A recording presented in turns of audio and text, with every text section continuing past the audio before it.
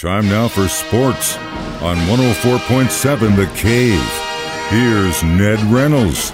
Mike the intern, Ned Reynolds, back in the studio, chopping away at the work week. So we got some big games coming up this Saturday in college football, don't we? These are especially big because next week, and I believe the date is November 1st, begins the first of the college football bowl rankings. These are the official rankings. This is from where the bowl teams are taken and where the final four teams for the national championship are solicited from the committee that puts them together. So this week is very important. And you have, right from the very start, a trap game. Ohio State, one of the top teams in America, undefeated, number 2 in the nation, goes to University Park, Pennsylvania. Now, University Park, folks, is right in the middle of the state.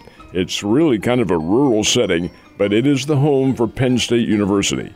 And their stadium, Beaver Stadium, seats a cool 106,000 fans, and it is intimidating. Of course, Ohio State's used to that. Their stadium, Ohio Stadium in Columbus, also seats that same number.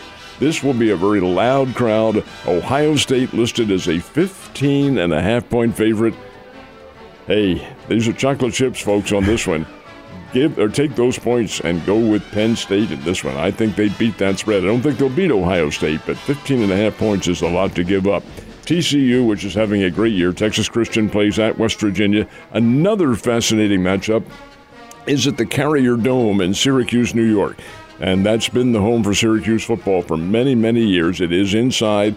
Huge place. It seats probably 80,000 indoors. Big, big place. The Carrier speaks for itself. It's the Carrier air conditioning people.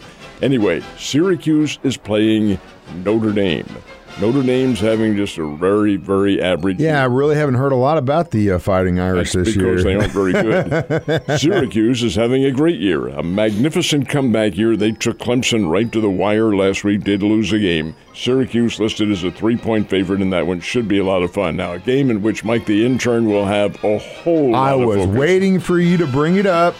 And it will be a dandy. It's in Manhattan, Kansas. K-State taking on Oklahoma State. Still don't know who the starting quarterback's going to be, which is unfortunate. Martinez will be in there. You think it's going to be him? He's a tough guy. He's been through the injury process when he was at Nebraska. He's a transfer portal. Yeah. Coming down from the Huskers, didn't have a whole lot of success there, but a good player.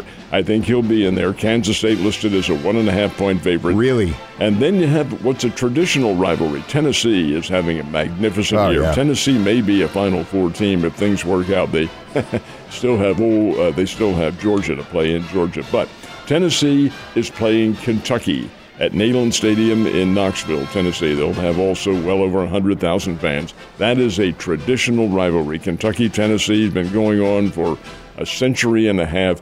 Tennessee, couple touchdown favorite in that one, but watch out. The Kentucky Wildcats can play. That's just a smidgen of the big games going on. Yeah, I think you're right, though. Tennessee might be Final Four this year. They have just been monsters. But, man, there's some tough competition at the top, and it's college football, and you never know what's going to happen. All right, Mizzou, not having such a great year. Arkansas, not bad, but what are the odds on their games? They both are playing on the – now, let's get this. Missouri is playing in Columbia. But it's not Columbia, Missouri. It's Columbia, South Carolina. And they're playing the Gamecocks of South Carolina, Spencer Rattler and company. And South Carolina, after a shaky start, has come on and is listed as a 5-point choice over Missouri at game on the road in Columbia, South Carolina. Arkansas also on the road at Jordan-Hare Stadium in Auburn, Alabama. And the Razorbacks are a 3.5-point choice over the Auburn Tigers. Auburn is having a really shaky year, and the constituency down there wants Brian Harsin, their coach, gone out of there. Well, Arkansas will try to contribute to that. Razorbacks should win, but playing at Auburn is always awfully tough. It is, but you're right, though. There's a lot of great college football going on Saturday, and I don't have anything going on at all except for watching college football. Well, wait just a minute. You are an alum of Missouri State. It is homecoming at Missouri State. The Bears are playing Western Illinois in a 2 o'clock game. Neither team is having a great year at all, but it is college football. So I'll come down and have a drink with you before the game, and then I'm going to go home and watch Wildcat game because I want to watch K-State, Oklahoma State. I got to. We will be on the south side of the stadium in the parking lot, and there will be some. I just have a call for Ned, and then he responds. It's kind of like one of those nature shows. All right, tomorrow night, high school district football playoffs begin, and there are some really good games in that one as well. District games, very interesting the way the format works now, and I do like this. I think it's the proper way to determine a state champion. Each team plays 10 games, but when you look at number 10, there's no opponent on the schedule. That's because it's the start of district play, and the teams in each district are all seeded by a committee and by their records, of course. Most of the districts have 8 teams, so you have number 1 playing number 8 and 2 playing 7 and so forth and so on. In the districts where there are uneven numbers of teams, then the number 1 seeds get a bye. Number 1 and number 2 get an off week. That doesn't happen with all of them, certainly not. But here in town we have some great games coming up. But this is number 10, and this is the key because final game for the losers, sayonara, you're out of there. For the winners, a District Game 2 next week, and then a District 3 game, then the quarterfinals, semifinals, and the state championship right around Thanksgiving weekend and into December. And I think we have some very capable teams in Southwest Missouri. I think it'll be a very interesting set, but it all begins tomorrow night. Yeah, and it's a long road, especially when you've been in that position and you know all the weeks you got to dominate. It's tough. But hopefully we'll have some good representation this year. I just could not believe my eyes and ears late afternoon yesterday when I got word that Wayno's coming back, man. That's so awesome. I think he planned on that all along anyway, just kind of playing things out, maybe to see how his damaged knee repaired and so forth. That's why he had what was called a dead arm. That's an excuse that a lot of pitchers use, but he alleges that his dead arm was caused by the fact that he had to change his motion after getting hit in the knee with a line drive in August. Well, it may or may not be the case. You have to look at the records, though, and Wainwright finished the final 5 weeks of the season under 500 and was with an earned run average of over 7 points. That's not Adam Wainwright. He is coming back. He feels like he should pitch. His family says, hey, we want you to go back and try it again, and the Cardinals are certainly more than willing. They being the Cardinals, need on their pitching staff some veteran who's been around a long time, and this will be Wainwright's 19th year in the majors, 18th year with the Cardinals. And that's a long time. He's a mainstay. So, yes, from that standpoint, if he's able to regain that big old Uncle Charlie curveball and he throws a bender, he is very good at doing that. If he can get all that rhythm back and pitch well throughout the season, then yes, he'll be a welcome addition back. And from a coaching standpoint, having him in there will definitely help. Leadership and coaching, yes. And that was something else I was going to ask you. We were talking about Skip yesterday going down to the Marlins, right? And the other coaches that just decided not to come back. You think they're going to follow him down to South to Florida? That's a good question. See, you know what I mean? Because sometimes that happens. If, hey, I'm going here. The coaches you're talking about are the hitting coach and the pitching coach. The hitting coach is Jeff Albert, and the pitching coach is Mike Maddox, both of whom have a lot of experience, although Mr. Albert, the hitting coach, has come under a lot of criticism as well. But both of those guys were offered contracts. They both decided not to come back. Now, why did they decide not to come back? It could very well be they're headed with Skip Schumacher. That I don't know.